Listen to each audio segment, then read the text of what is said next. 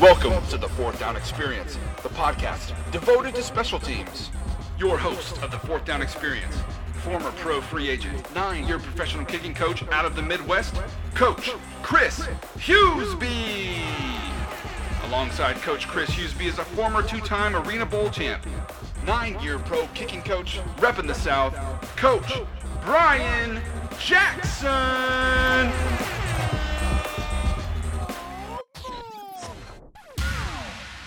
What's up, guys? You are listening to episode 5 of the Fourth Down Experience podcast.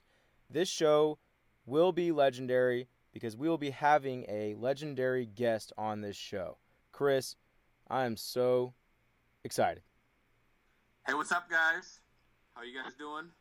Thanks for listening to the 5th episode here. Yes, Brian, I am super excited for this interview.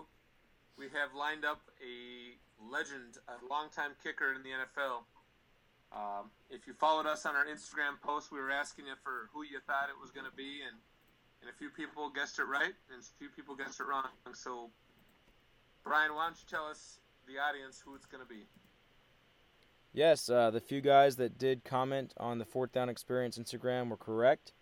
I think one person was incorrect, but the 3 or 4 that did comment, you're right, it's Matt Bryant. He's a 16-year NFL veteran, currently playing for the Falcons. Most of you know that, and I am so excited. I know Chris is, to have him on this podcast and interview him and see what he has to say. That's right. So, promise to shout out. So, congratulations, Ryan Novosel. You were one of the guys that guessed him, so congratulations. Good job, Ryan. So, we're excited to get to this interview, guys. Obviously, Matt Bryant's got a busy schedule, so we're going to talk quickly about a few highlights from just this last weekend, and then we just want to move right in and give Matt Bryant a call. So, first of all, let's talk about the weekend. How was the weekend for you, Brian?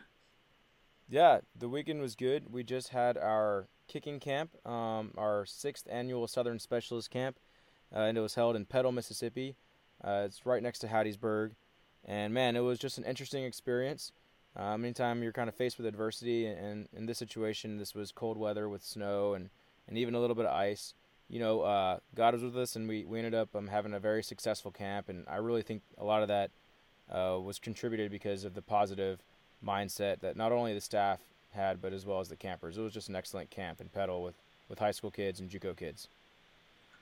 Yeah, I'd say it was one for the ages. You know, we had a lot of coaches come in, fly in for the camp, and because of the weather in the south, it had snowed the night before, and there was 3 inches of snow on the high school field that we were going to play on, and Brian and I were kind of wondering what we were about to do, and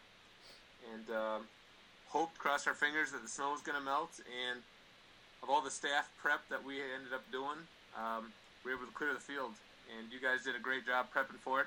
My flight, coincidentally, was delayed and canceled, and I had to find a different way to get down, and got there just in time for the camp. So, ended up being great. You know, every year we always say we had a great camp, but every year I think these camps just get better. We get more fine-tuned, and man, the kids there were great. A lot of positive feedback just within that last 24 hours of it ending, and had a phenomenal staff of people involved. So that was great. So, yeah, and if you guys want to check out some really cool videos, our media director for our camps, Joey Keener, he did some really sweet videos. I think he did like 4 videos during the camp, and that's kind of unheard of in the industry. But it was really sweet to see those nice videos of the guys.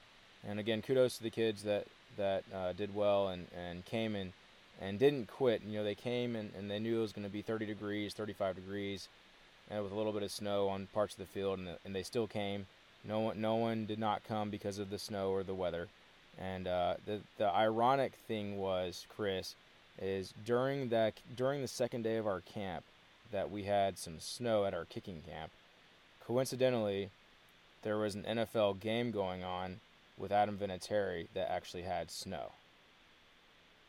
Yeah, it was incredible. So let's talk about that. That was going to be one of our major highlighting points before we roll into this interview and give Matt a call.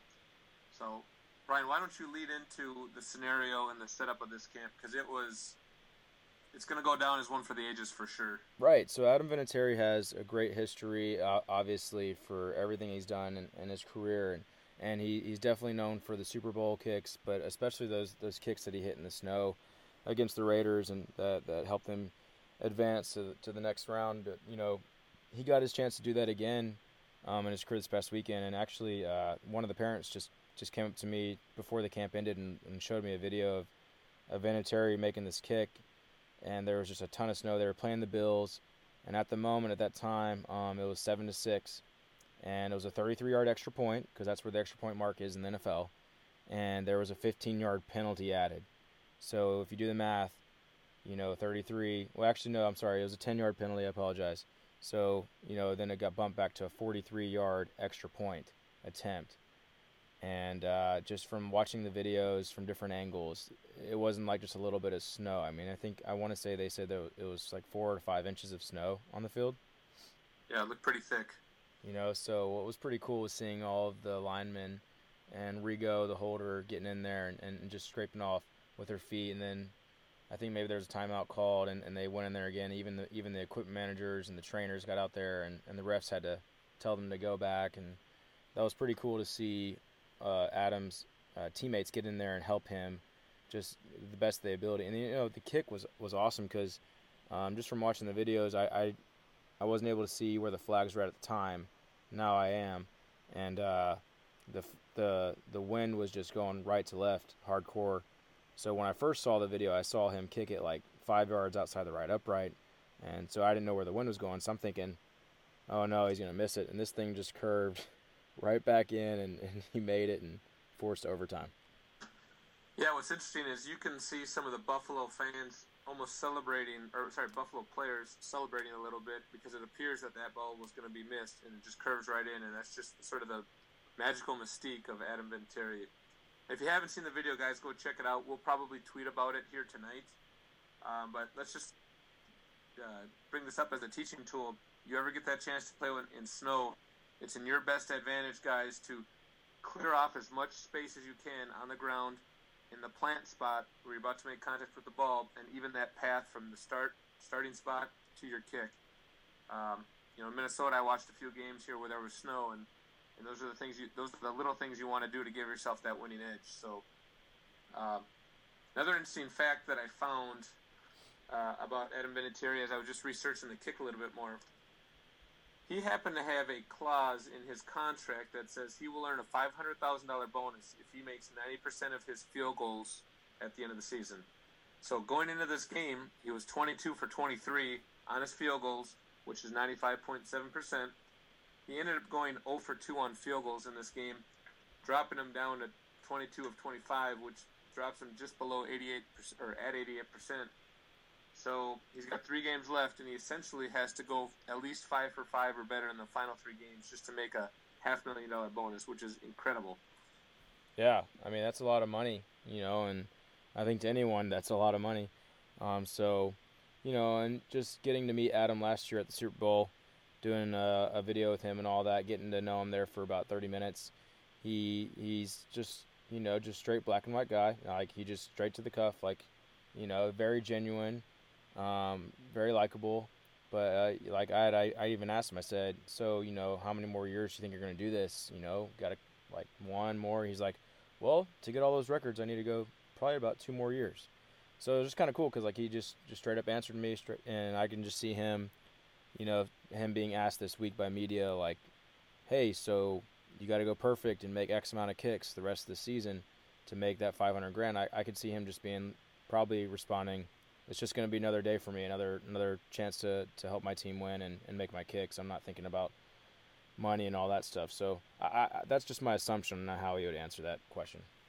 Yeah, I think you're right. And Brian, I remember you telling me that story about your chance to meet him. What was the scenario, or what were you doing with him exactly? Let's just tell the audience, because it probably will Google search it after this and look it up. All right, cool. Yeah, I mean, because we're not doing top 5 in this segment today, because we're about to call up Matt Bryant here soon, so we can finish up on this little topic. I won't be too long, but yeah, with this whole social media thing, you know, after doing a bunch of like trick shots on Instagram and getting random videos posted on major platforms, it's opened up a lot of opportunities for me, and probably one of my top 3, if not top, sports moment in my life was I was actually invited by a company called Barclay Card, or NFL Extra Points Rewards Card, and they actually flew me to Houston to shoot video with Adam Vinatieri, Jay Feely, who is a former NFL kicker, and also Ali Krieger, who is a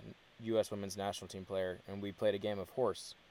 The 3 of us did, and then after that I got to do a trick shot video with Adam Vinatieri. We did like 5 trick shots together, and I got to warm up with him and stretch with him and kick like 25-yard extra points with him. So it was just really cool. Obviously he didn't know who I was, which is expected, but it obviously getting to stand there like in his presence and a guy that I looked up to my whole life kicking, it was very surreal, and I just definitely took in the moment and really enjoyed just sitting there stretching with him and just talking about his cleats and talking about how his body feels, and he was just awesome to work with, and that was just a great experience. You guys can look that up on YouTube or on Instagram and just type in Google Adam Vinatieri, Brian Jackson, NFL Extra Points.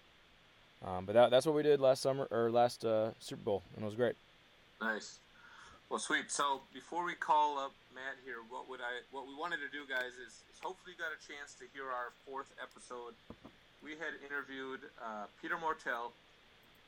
He is the president and founder of the Holder of the Year Award, which if you go back and listen to the interview, you're going to get a lot of insight about how it went about him creating that, which essentially started out as a little bit of a joke, just for fun, giving highlight to the holders. And then it snowballed into a relationship with ESPN. So if you watched the college award ceremony just this last Thursday, you'll see they actually announced the 3rd recipient of the Peter Mortel Holder of the Year Award.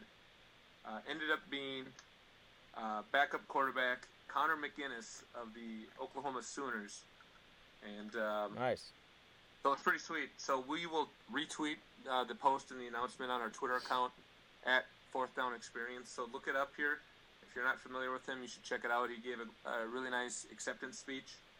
And if you want to get some insight about that interview with Peter Mortel, a little bit of background. That guy developed a very good legacy punting for the Minnesota Gophers, and then also spent the whole preseason with the Green Bay Packers. And that he's a hometown guy for that area. So he talked about all these experiences and then gave some great insight as to how he maintains his leg, what he does, and how he trains in the off season to be as good as he is. So some great insight there. So just go back and listen to the 4th episode as well. Yeah, so what's interesting about these podcasts, got the stats up here before we call Matt. It looks like he just buzzed in. He's ready. So let's just talk about these stats real quick. We're at a total of 650 on the dot, 650 listeners, which is unreal going into episode 5. And guys, we really appreciate your support. We hope that you're listening to these podcasts, especially the industry advice, because we're giving a lot of really valuable information to you guys.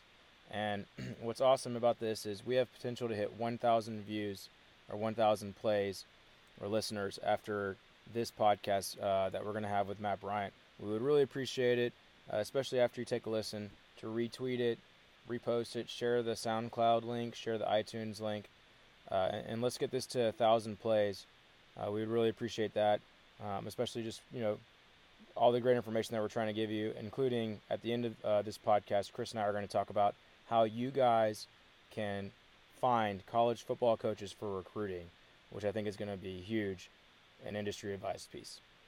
Yeah, so what you guys probably didn't realize yet, and I know Brian knows about this, but we have become an international, worldwide podcast on special teams. Yep. It's really incredible, the statistics and analytics we're able to see. Obviously, the United States is our biggest following. We have listeners in the United Kingdom, which is the England area, Canada, Japan, Germany, Mexico, Finland, Spain, Australia. We have one listener out of Brazil, so thank you for that listener. Obrigado. But just people from all over, the Russian Federation. It's incredible to watch these stats. Yeah. See who's listened. So I guess we are a worldwide international podcast, so thank you everybody for the support. And our most listened, I guess you would say, our most viewed by the ear podcast so far is episode 3 with Will Lutz, the Saints kicker, thus far. But again, once we get this thing pubbed out, please retweet it, share it, tell a friend, and let's get us an extra 350 listens, and let's get to 1K. All right, cool. Chris, you ready to? Matt's ready. So you ready? Yep, I'm ready. You want to give him a ring? Leading into our second segment, we have a great one for you guys today. He's played in the NFL for 16 seasons, Pro Bowl in 2016. We're so excited to have Matt Bryant on the show. Matt Bryant, how are you? Hey, I'm good. How are you guys? Yeah, we're doing great, Matt. Thanks for being a part of the Fourth Down Experience, and thank you for your time as well. Yeah, Matt's having a good season among the 16 seasons that he's had. He's 24 for 28 right now for the Falcons. Team's doing fairly well. And before we get into the NFL stuff, I know we wanted to talk about with you, Matt, your prep level that you played at, I believe potentially in Texas. And maybe just talk about, where you played at in high school and even in college. Okay. So I grew up in a little town in Texas, southeast Texas, Bridge City. I played, so I was, obviously I kicked and I punted, but I also played middle linebacker in high school. Nice. And from there, I actually signed a scholarship to play baseball at Panola Junior College. But they didn't have football. So I signed with Panola probably like in March of my senior year. And then in May, another school came and approached me, Trinity Valley Junior College, and they asked me to come play football, but they didn't have baseball there. So I talked with the two coaches, and they allowed me to actually. I played football at Trinity Valley, and then at midterm I transferred to Panola and played baseball. And then I transferred back to Trinity Valley and played there for a second season. Oh, wow, that's crazy. Yeah, my 2 years there, I was JUCO All-American. And then from there, I signed with Oregon State. And I went to Oregon State to play, actually played football and baseball. I got a little homesick, and I ended up transferring to Baylor where I finished out. So what was the recruiting process like for you back in that time frame? We're all kind of about the same age, or at least I think you and I are. Things have changed a lot over the 10 years. So what was it like going through that recruiting process for you at that point? Well, for me, it was tough in the sense of at the time in high school, my team, we weren't very good. So I didn't really have a lot of kicks on film to really be evaluated because we were behind all the time, so we were always having to go for it, fourth down or whatever to try to catch up. So I didn't have a very good, elaborate recruiting deal. TCU was probably was looking like the best situation for me to go through out of high school, and they ended up signing the kicker from Trinity Valley, which was the school that I ended up going to. So I kind of replaced the guy that TCU had picked up. Nice. It's cool to hear that you went through the JUCO route, and obviously going away from home, up into the Northwest, and then getting homesick. That happens all the time with kids right now in college. And I guess just hearing like your personal testimony of going the JUCO route, then going to another school and transferring, and you've been playing in the league for so many years, I think that would give kids hope, because there's a lot of kids that Chris and I work with right now that, they transfer maybe after the first year, and so I think that. Yeah. Well, for me, how I took it was, the main thing was not necessarily how you started, but where you end up. And, where I wanted to be was, Obviously, I wanted to be pro in either football or baseball. Mhm. And so I looked at JUCO as a stepping stone to. There's, it for whatever reason it didn't work out. It didn't mean that I wasn't as good as the other guys that went to D1 and so forth. Because, I mean, obviously, 16 years in the NFL, Right. But I approached it as a stepping stone to get to where ultimately where I wanted to be, and so it was, it was a good experience. I had a lot of fun at my junior college. Yeah. What's pretty cool here, and I'm just telling you the truth right here, Matt. Just looking at Wikipedia, is after college and not being selected in the 1999 draft, you had a little short stint with the AFL with the Barnstormers. Yeah, one preseason game. That's awesome. I played my little niche was arena ball, so it's cool to at least see that in the bio. But, yeah, I was. The arena game wasn't for me. Really, no matter what, just because. Like for me, like I like to kick in the net, get a bunch of kicks in before I go, kind of like warm up. Right. And I mean, at least for me, like there's nowhere to warm up. You just go out there and kick. It would have been tough for me to have gone that route overall. So, Chris, maybe I think you had a question about NFL Europe for Matt. Yeah. So Matt, I'm 36. So when I was kind of in the prime of my younger years, I followed everything pretty heavily, and even remember collecting football cards that were NFL Europe cards. So I was always intrigued by that league and loved the teams and the logos, and just it was different than the NFL. What was your experience like being a part of NFL Europe, and what was that process like to get on the team, and and who kind of was there a team that recommended you go there, or did you just go to a tryout? What was just that experience like? So how NFL Europe worked was you had to be allocated by an NFL team, and so my team, I had signed with the New York Giants, so I was with the Giants, and they allocated me. So what happened was all the teams, they're allowed to allocate X amount of players. And at that time, I want to say there's probably about 16 kickers from different teams, and punters. And then you had the national guys. And how it worked back then, the national guys, which would be, like your guys from Europe, from Germany and Amsterdam and Spain, Scotland, wherever. Right. They'd kick the extra points and the short field goals. And then your American guys would kick the mid-range to longer field goals and usually the kickoffs. So anyway, so we would all go down to Tampa, and basically we had a week-long.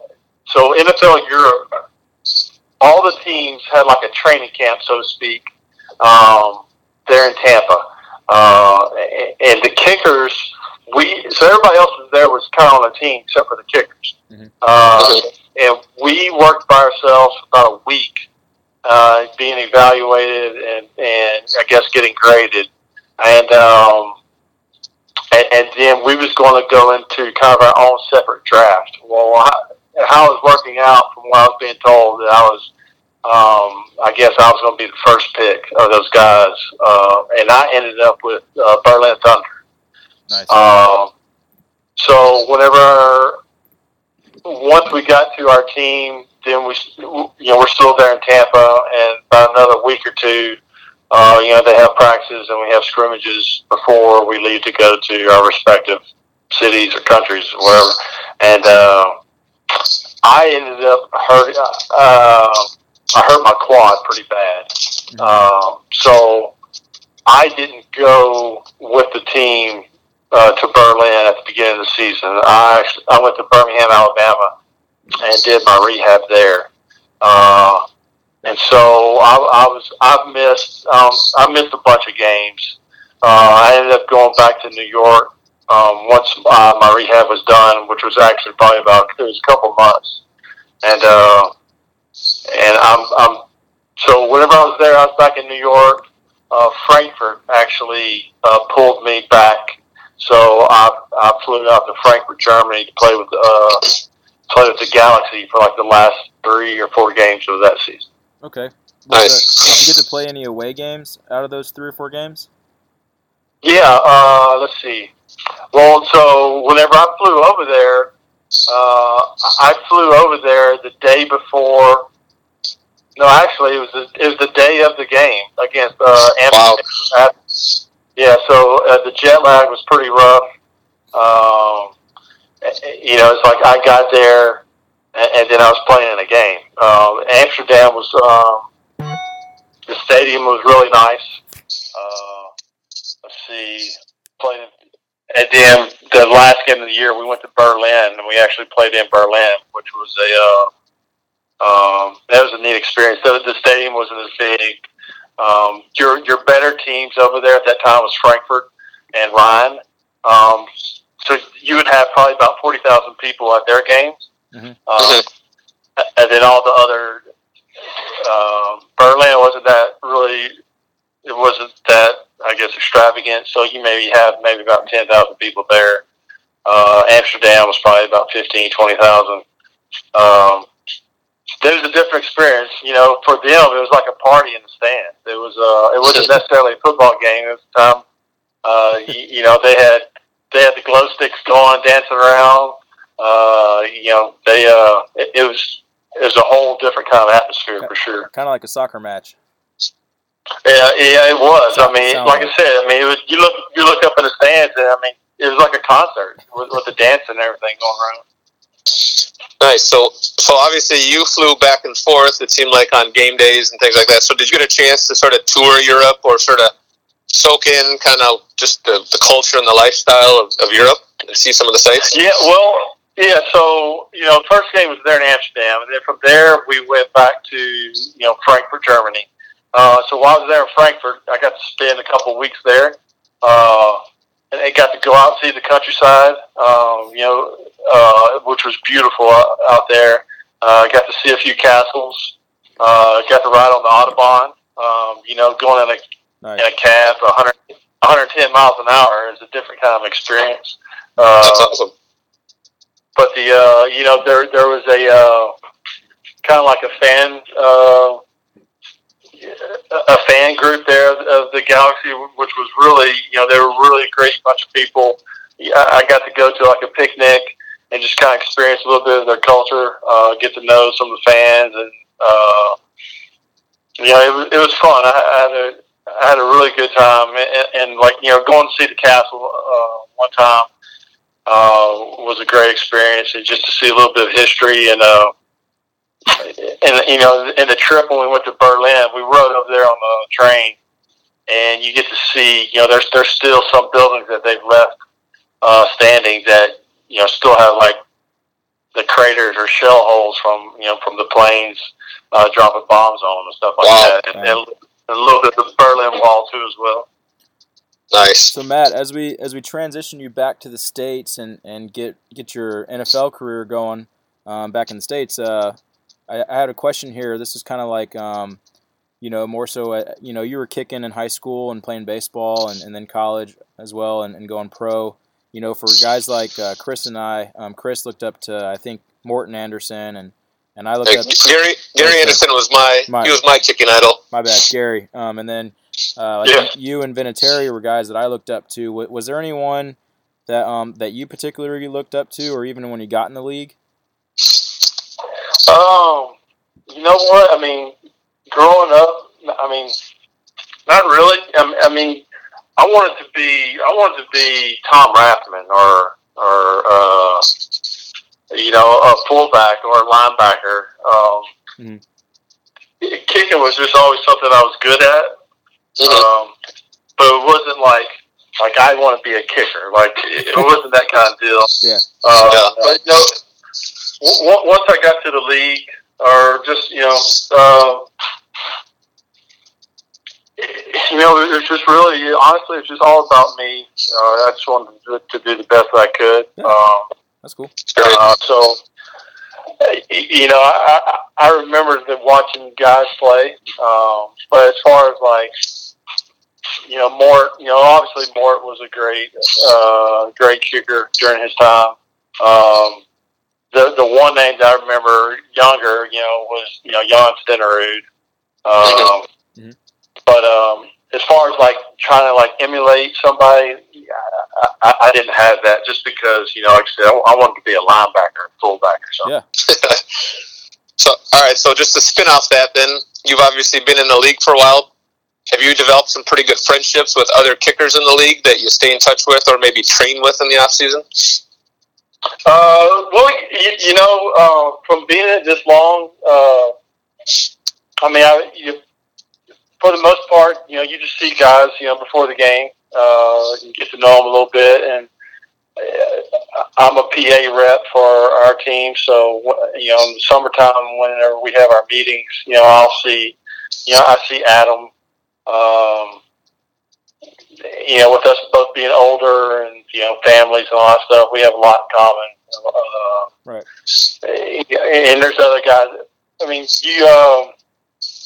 For the most part, I don't train with anybody in the off season other than just myself.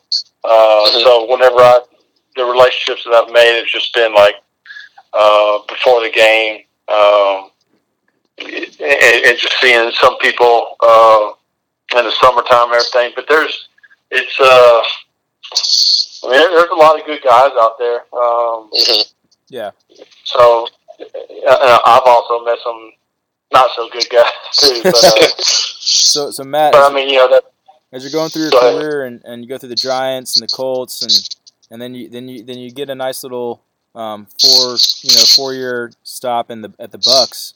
The year that actually I finished my college year, my college career at Ball State was the year you hit this incredible game-winning kick. I think you may know what I'm talking about. And can you kind of talk about that kick a little bit and in the 2006 season, the very long one? Yeah, sure. So that day, we're playing against Philly. We were up pretty much all game, and then they kind of made a comeback, and they scored a touchdown to go up by 1 or 2. Pretty late in the game with about a minute left or so. Anyway, we drive down, and I guess it kind of set up that year, and like right before that game, I think we had played Tampa or something, and I didn't have a very good game. I'm sorry, I think we had played Atlanta, and so it was kind of a rough year for me stat-wise earlier on. So leading up into that game, I'd already made 2 kicks that game, and was feeling my stroke pretty good there. And then, but I never even attempted in practice or anything else, 62 yards. I mean, it was never really even a thought. To be honest with you. It's cool to hear that. And I'm on the side kicking in the net, and I hear somebody yell field goal. And I remember thinking to myself, are you kidding me? And, so anyway, I went out there. Here I am. I'm going to be the sacrificial goat here. So when I got out there, and probably the biggest thing that helped me the most was whenever they called timeout for the kick. Nice. It gave me a few extra seconds to think about it, to have a game plan, to give me the best chance I could to be honest with you, I just wanted to I wanted to be respectable on the kick.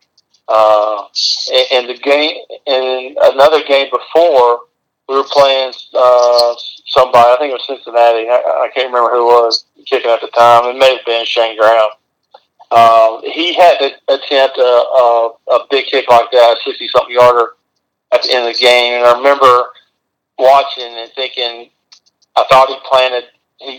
You go at it a little bit harder. So I felt like he went past where his plant should be, Mm-hmm. and he ended up kind of kicking behind him, which left the ball off to the right, and they gave him a chance to like fully get into it. So it gave me a chance to think about that. So whenever I went to line up, I took like an extra 6 inches back from where my feet would normally be, Mm-hmm. because I assume I'm going to go at this a little bit harder, so it's going to bring me further than what I normally go. So I think with them calling timeout, it gave me a chance to think about what I really need to do. Mm-hmm. And, obviously the kick worked out. That's awesome. I think I remember that kick as well.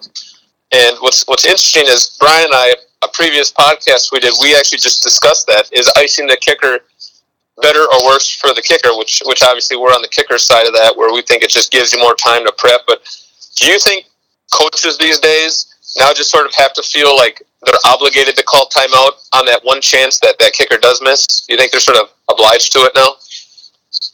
I don't know, because it can.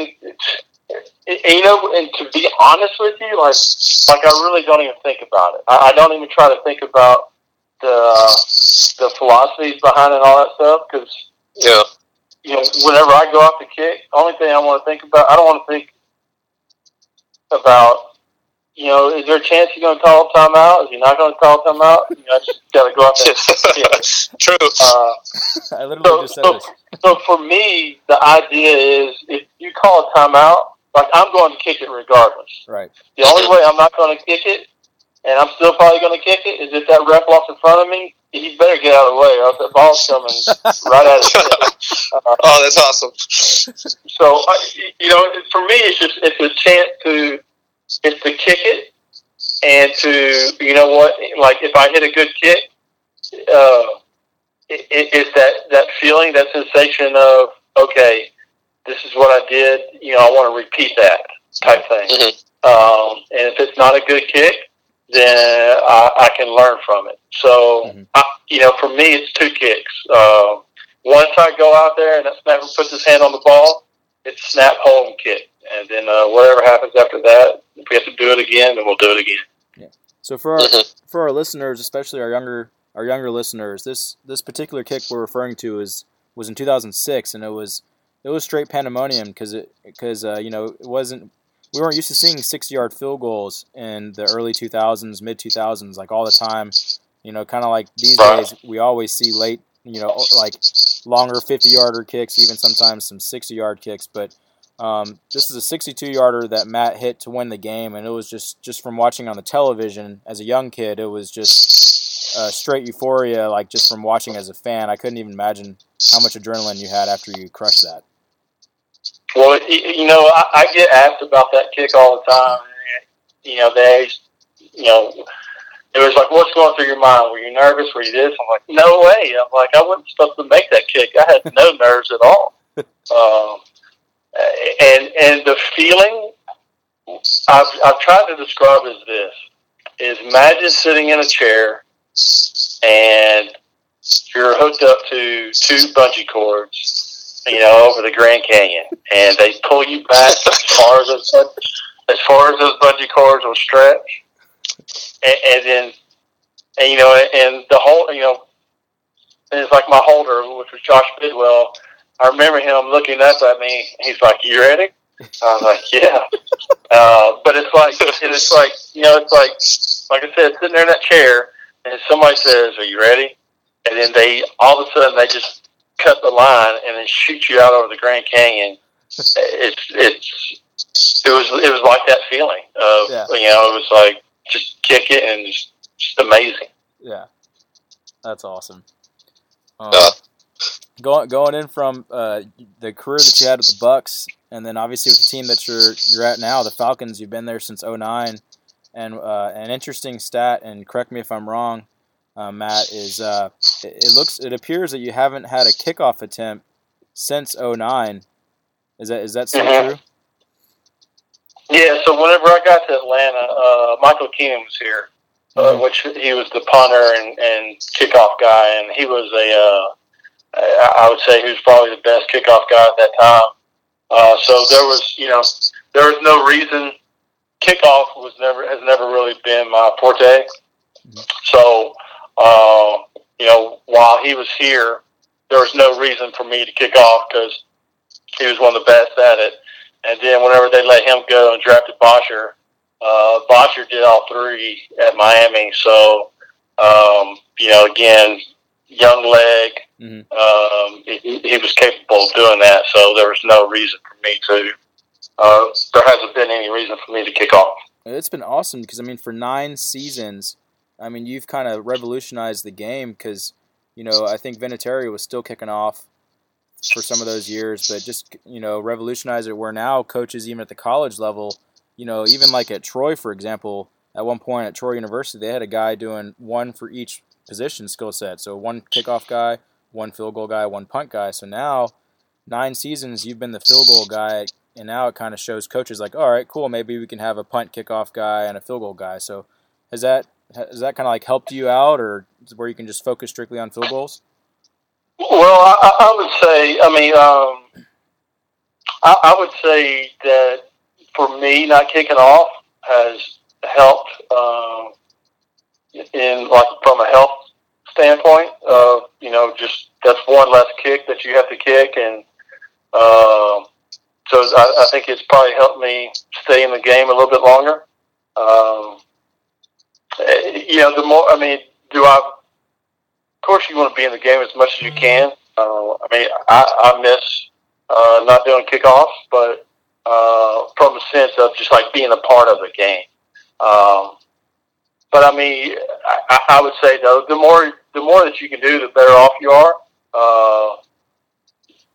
But not kicking off, I would say has helped me, but it does. I would say that if you're not going to kick off, then you better be pretty consistent in making your field goals. Yeah, well, that's great. So obviously you feel like that's been a helpful tool in the longevity of your career. What are some body maintenance things? Like, how do you take care of your body over that course of that time? Like, what are some things that have helped you? The thing for me has been, and I would,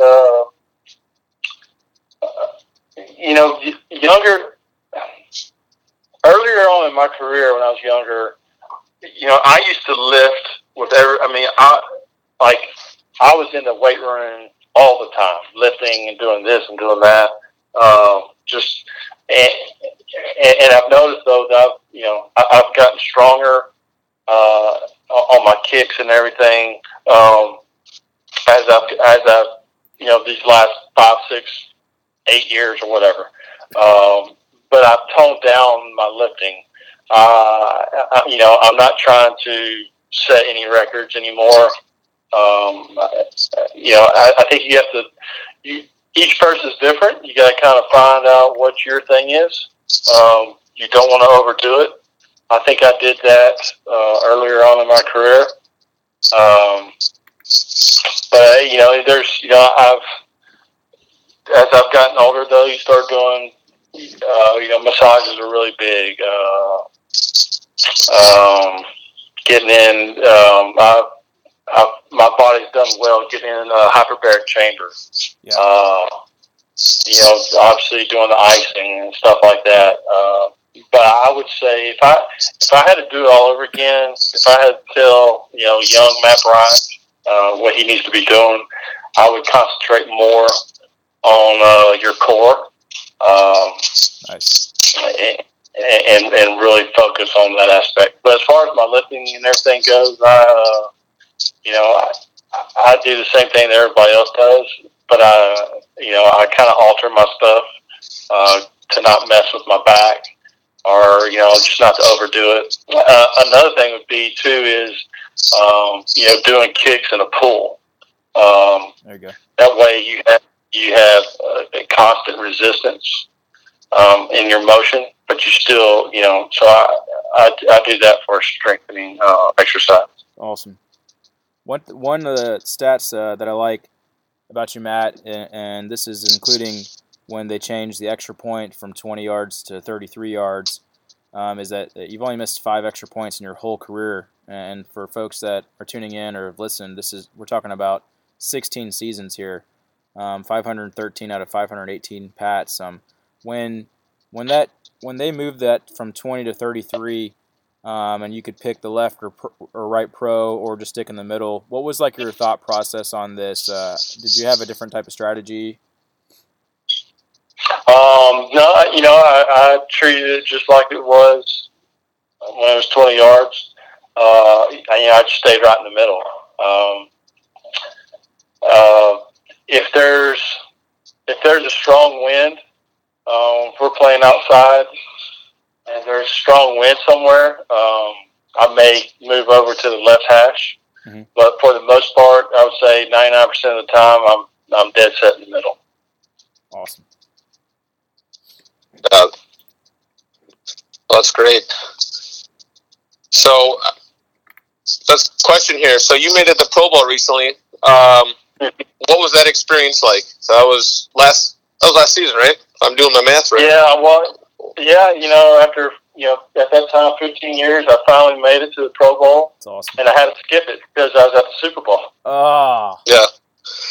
That's right. Oh, geez. Well, totally congratulations still on both honors, and experiences, Yeah, no, it was... totally forgot. But it was just the thought that I made it, and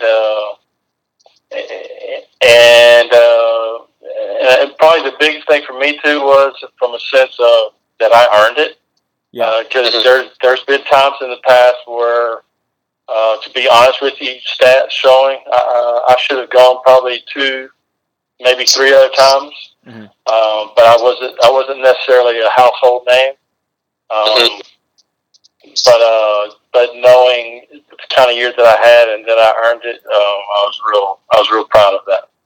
So Matt, we got probably like 3 more questions here for you, and then we really appreciate you taking the time to talk with us. And other than playing, in the new dome there in Atlanta, what are some of your favorite stadiums or your favorite stadium you played at in the States? So I've liked going back to play there in Dallas. I like the old stadium and the new stadium. I feel like the ball travels well in there. And it's always good to go back to Texas to just see family and friends. For sure. Trying to think that stadium, for whatever reason, that jumps out in my mind as far as playing somewhere. Because I like how the ball travels in there. It travels really good in there. Obviously, I always like to go to Denver just because you can really blast it there. Yeah. Did you ever play at Pittsburgh, Matt? No, where at? At Steelers Stadium, at Heinz Field. Yeah. I played. Yeah, we've played there a few times. There's this misconception, or maybe it's the truth. I've only played it once in a college game, but they say it's really tough to kick longer field goals. Do you know what the reasoning for that is? Well,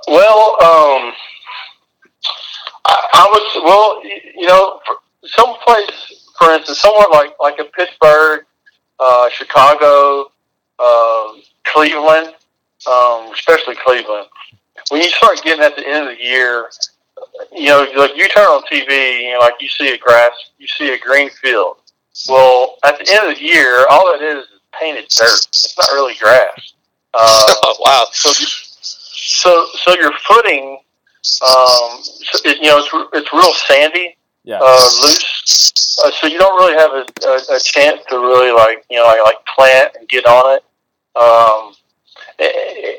And I guess I saw the stat the other day, Boswell made a 53-yard to win it, and I guess that's the longest. 53 yards is the longest kick there at that stadium. Yeah. By him, and my guess would probably be it was either Chris Brown or Jeff Reed.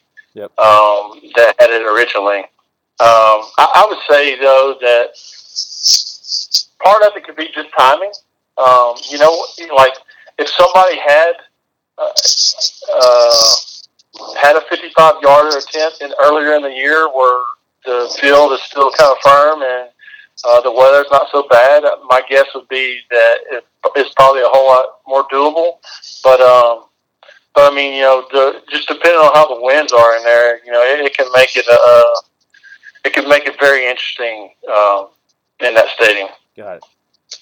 So Matt, just to spin off Ryan's question, you've been in the league for a while. Have you kicked in every single stadium?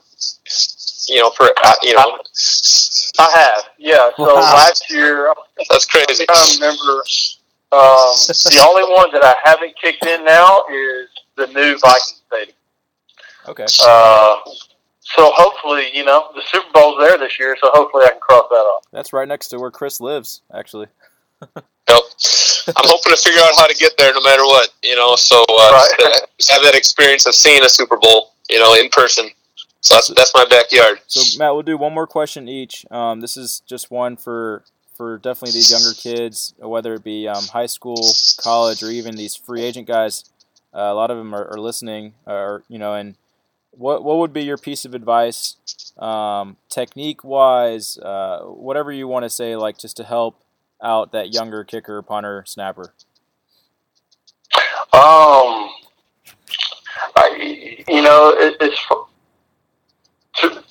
I've seen two different philosophies as far as guys kicking in the league, and it's a mindset. There's, like for me, like I'm kicking the ball to kick it hard to like hit a good ball. Some guys go in with the mindset of they're kicking it to make it.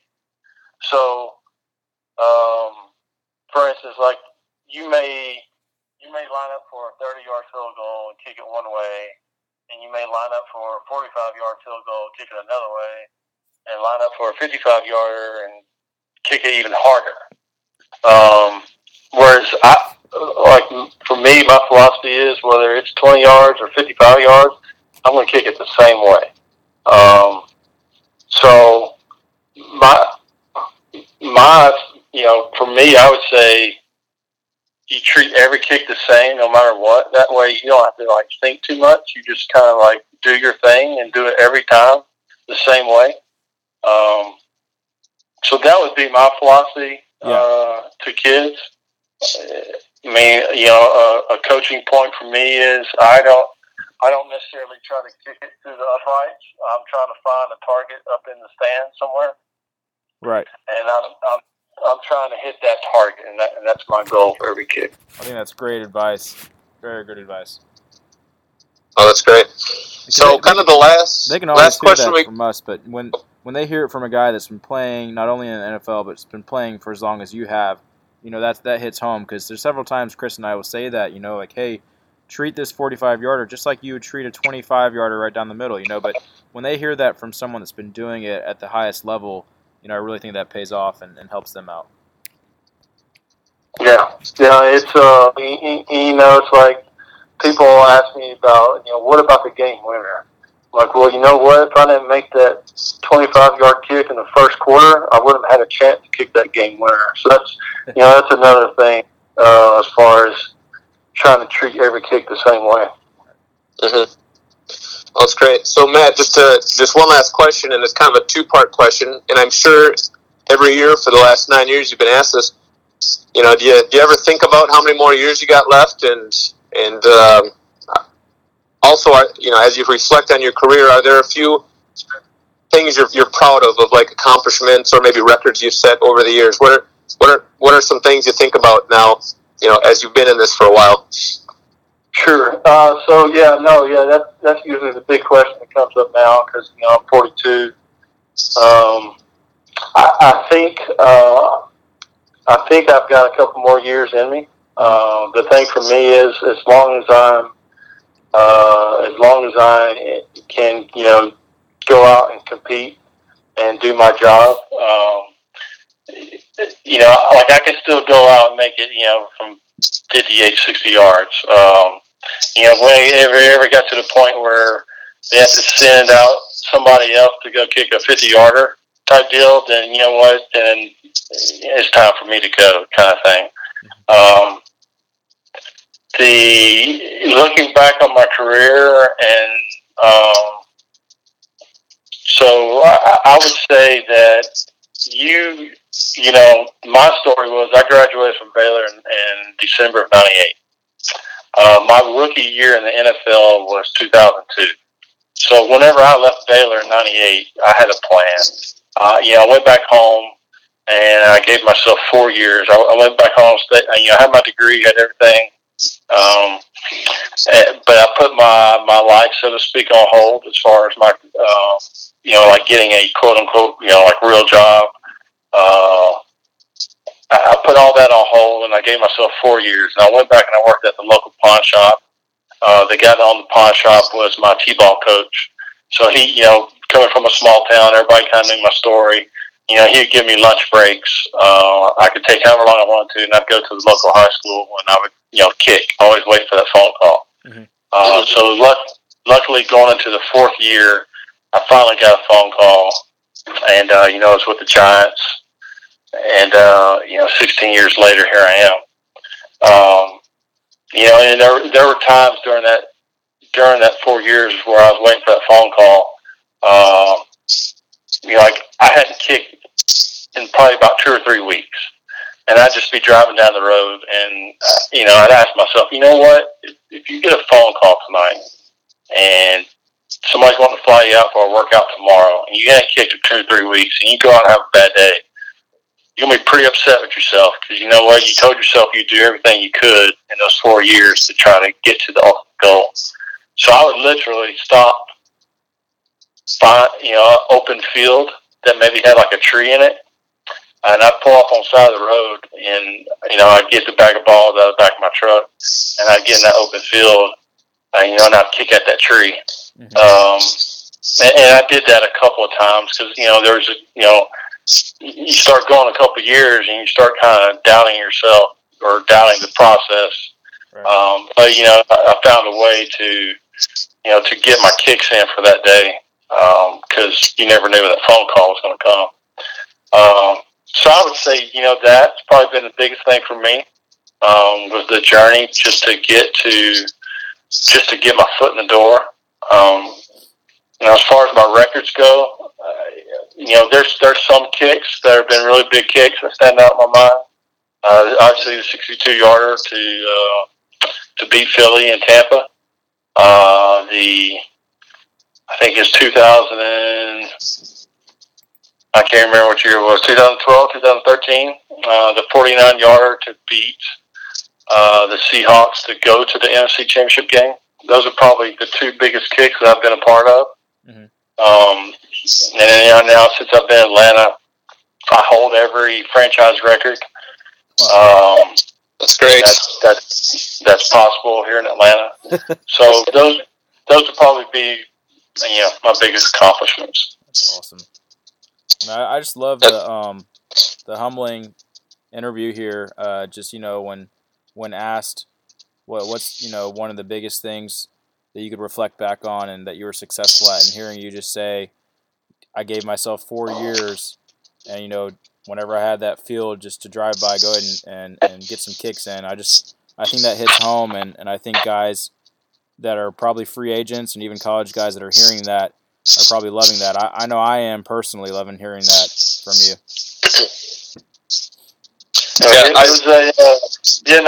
It's about, for me, it was just having a plan, doing everything I could within that 4 years. If it didn't work out, it didn't work out. It's just, I would be able to move on, knowing that I did everything that I could. So it was just, for me, it was having a plan.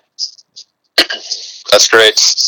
Well, Matt, we appreciate everything. You've been in the game a long time. A lot of people know who you are, especially as kickers. And I just love the insight you gave because, sometimes nobody knows the grind or what it takes to have that longevity of a career or just be a kicker at that level. So I think all the listeners are going to just appreciate that insight. So thank you very much. Oh, yeah, you're welcome. Yeah, and hopefully, Matt, maybe in the off-season sometimes, and I know you and I talked about Pensacola one time, but maybe Chris and I do a lot of camps, and I know these kids would love to be able to get to learn from you, and maybe we could link up sometime. All right, good deal. All right, awesome. Cool. Well, thank you very much. All right, have a good evening, Matt, and good luck this weekend. I appreciate it. Thanks. All right. Yep, take care. Guys. Wow, Brian, that was incredible. I just absolutely loved that interview. Yeah. He gave us so much time and so much content and so much insight about what his life was like for one, and how he just maintains his life and body and his perspective on everything. It's just incredible. So I hope a lot of our listeners can gain some insight about that. What do you think? Yeah, it was just such valuable information. I mean, from someone that's been, that played 2 sports in high school and didn't know if he was going to go the baseball or football route, and then, he kind of moved around a little bit his first couple years and then ended up at Baylor. Just the whole story, him taking the time to speak with us for about 45 minutes, it just shows how nice of a guy he is, and I really enjoyed the conversation. Probably my best piece. I had many pieces that I really liked on it, but just like reflecting back on our little interview, or our long interview we just did, I would say my favorite was when he talked about how he would have the footballs in the back of his truck, and if he saw an open field, and this would be like during his 3 or 4 years or so that he thought he was, where he was in a prep for the NFL, he would just find open field, find an object or a landmark to hit at, and he would just pull those balls out and just start kicking whenever he could.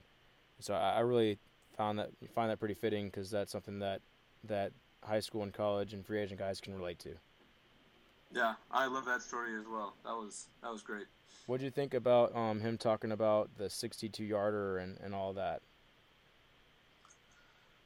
Yeah, that was great. I remember seeing that kick when it happened, or at least the highlights of it, and so hearing him kind of recall the flow of it and how it led up to it, and I mean, that was great, and then at the end, I really liked hearing how he just his thoughts on how he reflects on his career and where what he thinks it's all about, and just what the things he's proud of was really cool to hear. Yeah, he's super humbled, and he's got a soft confidence about him, and he's still kicking great. I mean, he hit the go-ahead field goal in his most recent game. It was a longer kick, and he still has plenty of juice in the tank. And Adam Vinatieri is definitely a legend, and sometimes people often talk about Adam and not Matt Bryant enough. And Matt Bryant was in a Super Bowl last year, and it actually prevented him from being able to partake in the Pro Bowl. So it was kind of cool hearing him talk about that, because it was an award it was an honor that he would wanted to get his whole career. But he didn't complain. He said in our interview, he had to play in the Super Bowl and want to win the Super Bowl, man. So, but yeah, that was such an awesome interview. We really appreciate, Matt, that you taking the time to talk with us and our listeners, and giving some really good feedback and advice to these kids. Chris, you have another thought on it? Yeah, one thing that I wanted to ask him, but I didn't, because I just didn't know if he's aware of it. And you always kind of wonder, players that have been in the league for a long time, how close they are to certain records. But just an interesting take here. As of today, Monday, he is 18th overall in total points scored in the NFL, or NFL history. And pretty much at that point, it's all kickers. But I mean, he's 18th, and another 100 points gets him to the 14th, and it's just, that's a legacy right there. That's for all positions, though, that stat, yep. Correct? Yep. Yeah, total points scored in a career. And so as of today, he's 18th overall, which is amazing. What was really cool, Chris, is when we asked him, how long do you think you're going to be left in this, and he was like, he didn't really give us a number, 1 year or 2 years. He more so spun it in a way of, I can still hit 58, 60 yards if need be, and when that time comes where I'm not putting out 50-yarders anymore, then it's my time to go. That was pretty cool perspective. I just like how simple and confident he is in his perspective on the kicking life.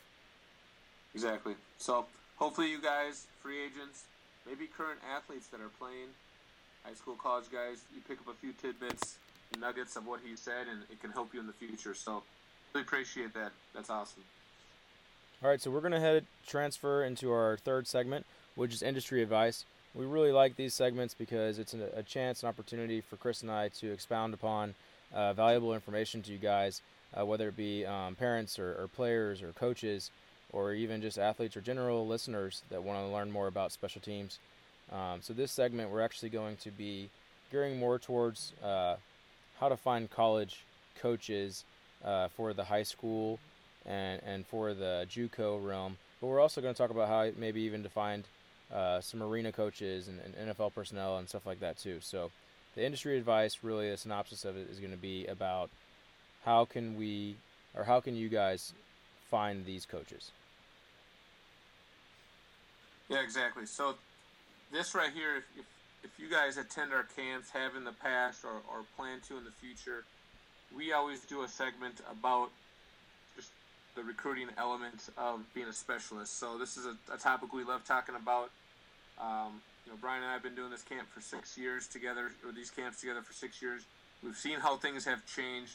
We've seen how these types of things have benefited a lot of specialists. We've seen it backfire. So we got a lot of knowledge on it firsthand with guys that we've trained. So, Brian, I think first thing we should do is we might as well address social media. That's the hot topic these days. There's rules for and against how you use it. So, you want to hit Twitter or Facebook first? What do you want to do? Let's talk about Twitter. So, Twitter, guys, is hot for y'all. I mean, if you guys want to get in touch with a college coach, you need to be on Twitter.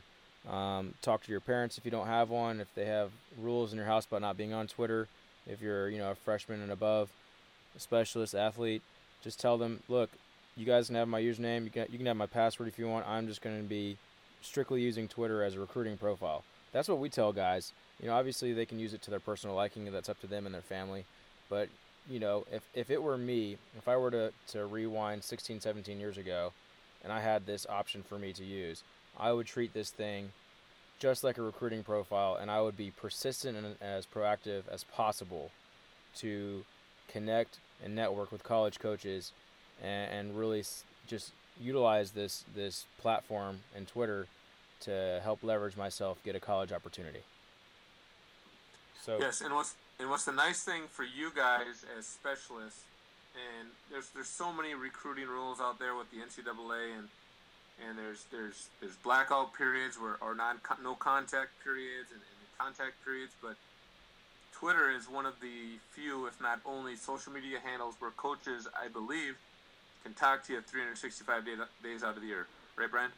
Yeah, so they can connect with you. There may be like 1 or 2 days there, somewhere in there where they can't because of like right before signing day or something like that. But from all the college coaches that have talked to me and spoken to me, and even the NCAA that I had conversations with them when Twitter all came out and everything for college recruiting, this is the best platform for them to connect with you. And now they can also text you as well. But we also know that people, not only high school kids, but people like to be on Snapchat because then your verbiage goes away and a DM chat unless you screenshot it. So that's even a really nice platform to have to connect with college coaches. But on the flip side of that, you can really mess your life up if you post immoral stuff on your Snapchat, on your Twitter, on your Instagram, on your Facebook, any other social platform where a college coach or someone within the administration can see what you're retweeting, what you're liking, what you're posting. So you just got to be really careful, guys. You may think that the college personnel or NFL personnel, etc., aren't seeing, but I guarantee you they have a plan in place, especially with their 5-star, 4-star athletes, that they're making sure they're bringing high-character guys into their program. And so you have to make sure you're being very careful and smart with your social media presence, not only during your prep career, but during your college career, and even in your pro career or what you want to do in life. Chris and I both have to be careful with what we're posting on social media. So it's the same thing. We're essentially listening to our own advice and making sure we're held accountable because we got to be smart with what we're posting. Yeah, there's a thing that, Brian, you always talk about when we do these discussions, and it's just the simple thought of reflecting on what you're about to do and just think, maybe what would your parents think if they saw that? Would they be proud of you? Would they be ashamed? You want to put good stuff out there and really show those college coaches that you are a good person, and avoid doing the retweets or the likes of certain things. Maybe you think it's funny, but it probably wouldn't reflect well if you hit that like button and you can see it in that social media feed. So just be careful of that type of stuff. Yeah. So on Twitter, a really easy way to find college coaches, you really literally you can just type in their name. Obviously, sometimes it's going to be tough finding certain people, But if you type in a name and you see the coach that you're looking for, all right, you obviously you want to follow that coach. But there's a really cool aspect of this. If you type in a college coach and you follow him, there'll be like a little thing that pops up that says who to follow, or people that this person follows. It usually will show like 3 usernames, and it shows their pictures and their names. And it typically will be other college coaches either that are on the team with them, and or our fellow coaches at other colleges. So I'll just sit there, and once you like hit follow on those 3, more usernames will pop up, and I'll essentially follow like 25 college football coaches like in a matter of like 2 minutes. So my game plan is, depending on how much Twitter will allow me to follow and unfollow and all that, which I'm not going to be really unfollowing, is I'm hoping that like if I follow 100 college football coaches, I'm hoping like 20, I'll get 20 follow backs or something like that, you know. And a great strategy too is you can tweet out a video and tweet it to that coach and his tag, just to get his attention, because I guarantee you those guys are looking at their Twitter at least once a day, because that's one of their main recruiting platforms. Yep, I agree. And tell you what, guys, if you want to get an easy jump start on Twitter, if you haven't created that account, go follow Team Jackson Kicking and Special Teams FB. We actually have a really strong following of college coaches. So if you want to just check out our followers, obviously make sure you give us a follow, give us some love. But then go follow some coaches that we follow, and that'll help you get a little jump start. Yeah, so for example, a coach that just followed our National Kicking Rankings Twitter handle, which is NKR_camps, you guys need to go to NKR_camps, hit the follow, and then look at the most recent followers, is Coach Hauser out of Oklahoma State. He's a special teams coordinator that I have a really good connection with, and he's also looking at some of the 2018 kids and JUCO kids that both Chris and I have trained. So if you literally hit follow, if you follow him, all right. So I just got on a different account. I followed him, okay, and the people that says who to follow, it shows another coach that is at Oklahoma State, an assistant director of recruiting. So I just hit follow, boom, follow. And this other guy is the Oregon offensive coordinator. So obviously a coach that's at a different team. Well, I'm going to follow him, and then I'm going to go to his account, and then I'm going to see who can I follow from his. And then there's 3 people that come up. Running backs coach for Oregon, another assistant coach for Oregon, and then Coach Hayward. It looks like he's with Oregon, doesn't say it in his bio.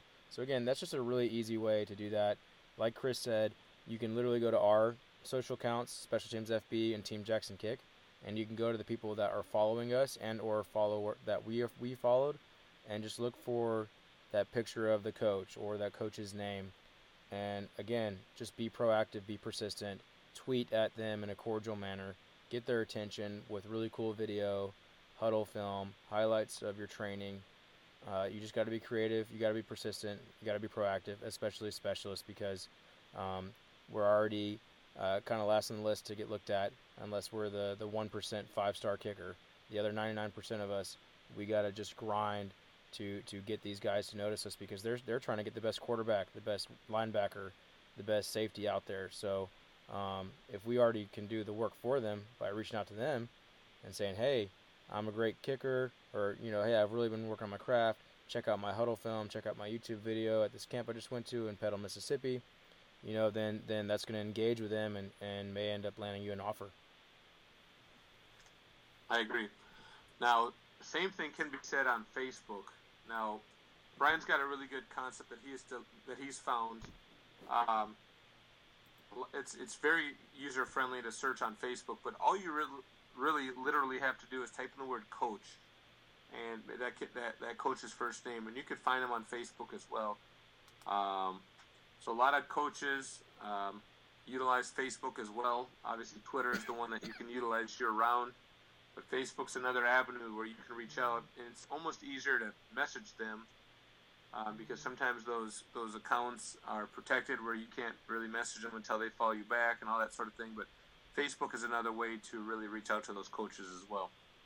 Absolutely. I was actually told by a kicker like 6 years ago, his name is Stephen Broccoli, and he had a pretty good college career, and he was actually the one when he was in high school that told me, hey, I'm reaching out to a lot of Facebook people, finding coaches, and he sent me like a picture of all the coaches he was friends with on Facebook, and so I actually learned from a high school guy at the time, 5 or 6 years ago, to hey, maybe I should add some coaches. Next thing you know, I got like 2,000 coaches that I'm friends with on Facebook, our personal Facebook profiles, which you can add us, Christopher Hughesby and Coach Brian Jackson on Facebook. That's our personal Facebook, and then when you add us, let us know. We'll add you back, and you can actually go to see in our friends list, and you can actually search coach, and then add those coaches. Yep. Well, it's great. So let's just say you're trying to develop that Facebook social media presence. Are there any things we can do on Google to really search out a team, or find contacts that way, Brian? Yeah, perfect. Great question, Chris. Because so now, like, obviously we told you guys, hey, go find this coach on Twitter, this coach on Facebook. You need to know a name. That makes sense. So you can actually go onto Google, and the specific words that you want to highlight is football staff directory. And then all you have to do is put the college name or the university name before that in Google. So if you're interested in Louisiana Monroe, you literally could put ULM football staff directory. If you're interested in Mississippi State, you could type in Mississippi State football staff directory. If you're interested in Alabama football staff directory, what that does is the top link, if not the top two links, you'll see an actual staff directory list, and that's for the university athletics typically. You click on that, and you'll see an array of coaches and personnel and administration folks. You're wanting to scroll down until you see the word football, and then you'll see a laundry list of names that are football coaches. There is where, depending on the team, the coaches, the website, etc., you'll see specs, I call it, or information. And you really want to look for which coaches, Chris, which coaches do you want to look for when you hit that football staff directory? Well, initially you want to find the special teams coordinator. That's the guy that's going to be your coach, your boss, in a way, when you're on the roster. So he's a great guy to lead and reach out to. The quality control coaches are good ones to reach out to. As Brian always says, those are the guys that do a lot of the grunt work. And so if you reach out to them, introduce yourself, they look at your film, they're going to find a lot of pride in recommending you, hopefully, to that special teams coordinator or the head coach, and find you as their lead to that school. So those are good guys to reach. Director of player personnel, anything that talks about personnel. Some things that I've done in the past is, if I couldn't find the right guy to talk to, maybe I reached out to the receivers coach and said, hey, coach, just wanted to see if you were the person that was in charge of recruiting specialists. And sometimes they say, no, it's not me, but you can contact Coach XYZ. So things like that have helped in the past in terms of reaching out to coaches, because you guys have to do it. We do it as well. We try to help out the specialists that we've trained, get that extra connection. So those are some of the things that have helped us up on Google. Yeah, and definitely don't forget about the recruiting coordinator too. Some staff that you'll see in the directory, it won't say a special teams coordinator, and that's sometimes because the head coach will divvy up the different special teams units to different coaches, and they just might not have someone labeled as the coordinator. Also, there are several staffs out there, especially when the D1AA, D2 route, and it goes with the same with D1A, where certain coaches have certain regions. So if there's a coach that his forte of working with people is from South Georgia, that might be the O-line coach. Well, he's going to be looking at every single position. So there's potential for that too, where you have to find out, hey coach, which coach is actually recruiting specialists, so I make sure I can get in contact with them. You guys got to ask them. You guys got to contact these coaches, and don't be afraid to engage in a conversation. Great. Third piece, the last little piece we want to touch up on. You found the coach. Now what? So let's just say you want to shoot him a quick email. What are, Brian, maybe 3 little pieces of information that these guys can take and utilize if they want to email a coach? Okay, great. Yeah. The subject line is really important. Okay, actually, let me retract. when you send the email is important. Coaches stay in their office sometimes till 8, 9 p.m., 10 p.m. at night, and they go back home to their families, and then they're back in the office at 5 a.m. It's just crazy how much these guys work so hard and how many hours they work.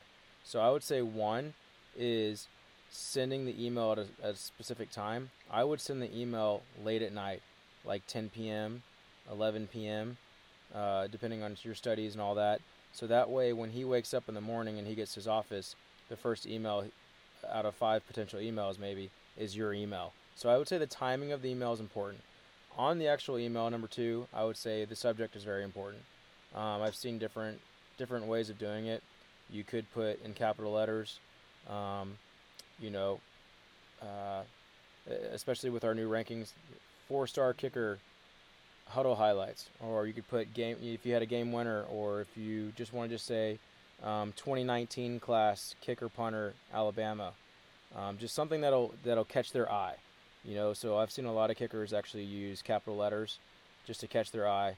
That's effective. So that's number 2.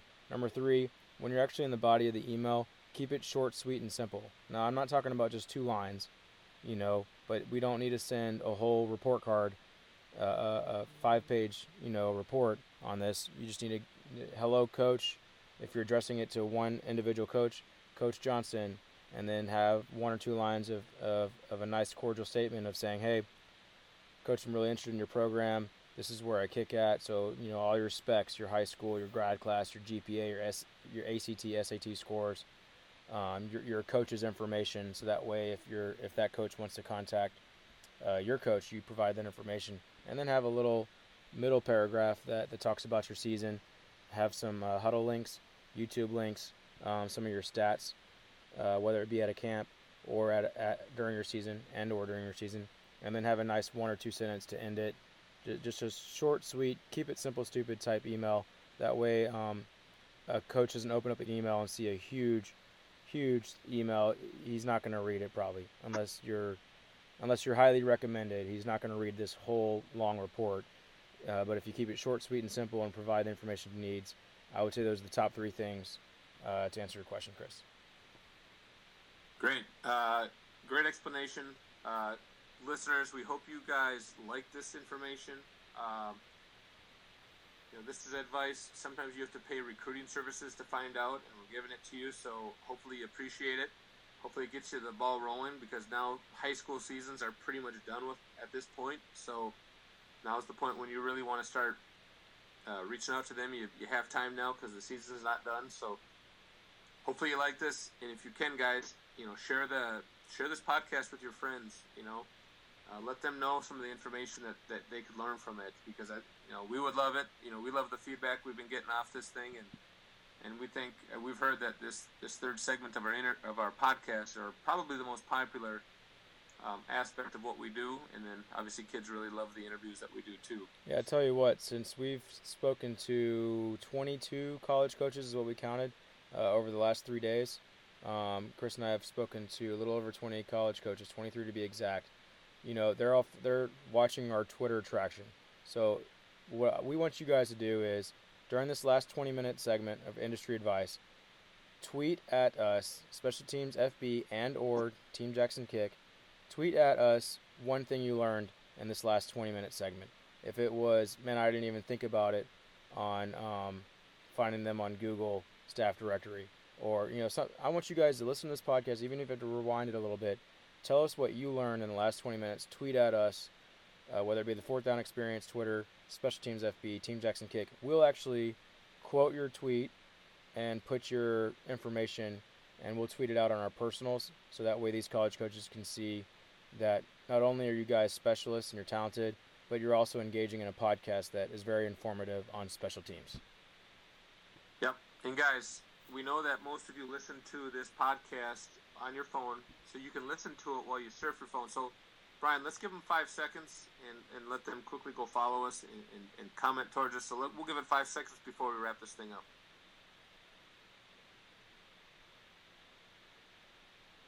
All right, awesome. Hey, appreciate the follow, and like Brian said, we will retweet and quote and all that sort of thing if you let us know what you liked and learned from this podcast. Yep, guys, and on iTunes, literally, Fourth Down Experience, hit the subscribe button. Let's get this thing to 1,000 total listens on our 5 episodes. We really appreciate your support. And again, we cannot wait to hear your guys' feedback about Matt Bryant's interview. And again, we'll see you guys next Tuesday. Yep.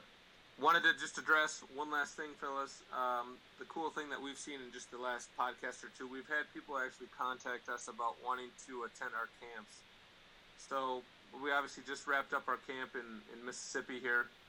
For those of you that might be in the Midwest area, this Sunday, this weekend, December 17th, Brian's going to be flying up to Minnesota. We're going to run a 3-hour mini camp training session. So if you're within this 5-state area and want to attend, just shoot one of us a DM. We'll give you the details, but it's Sunday, December 17th.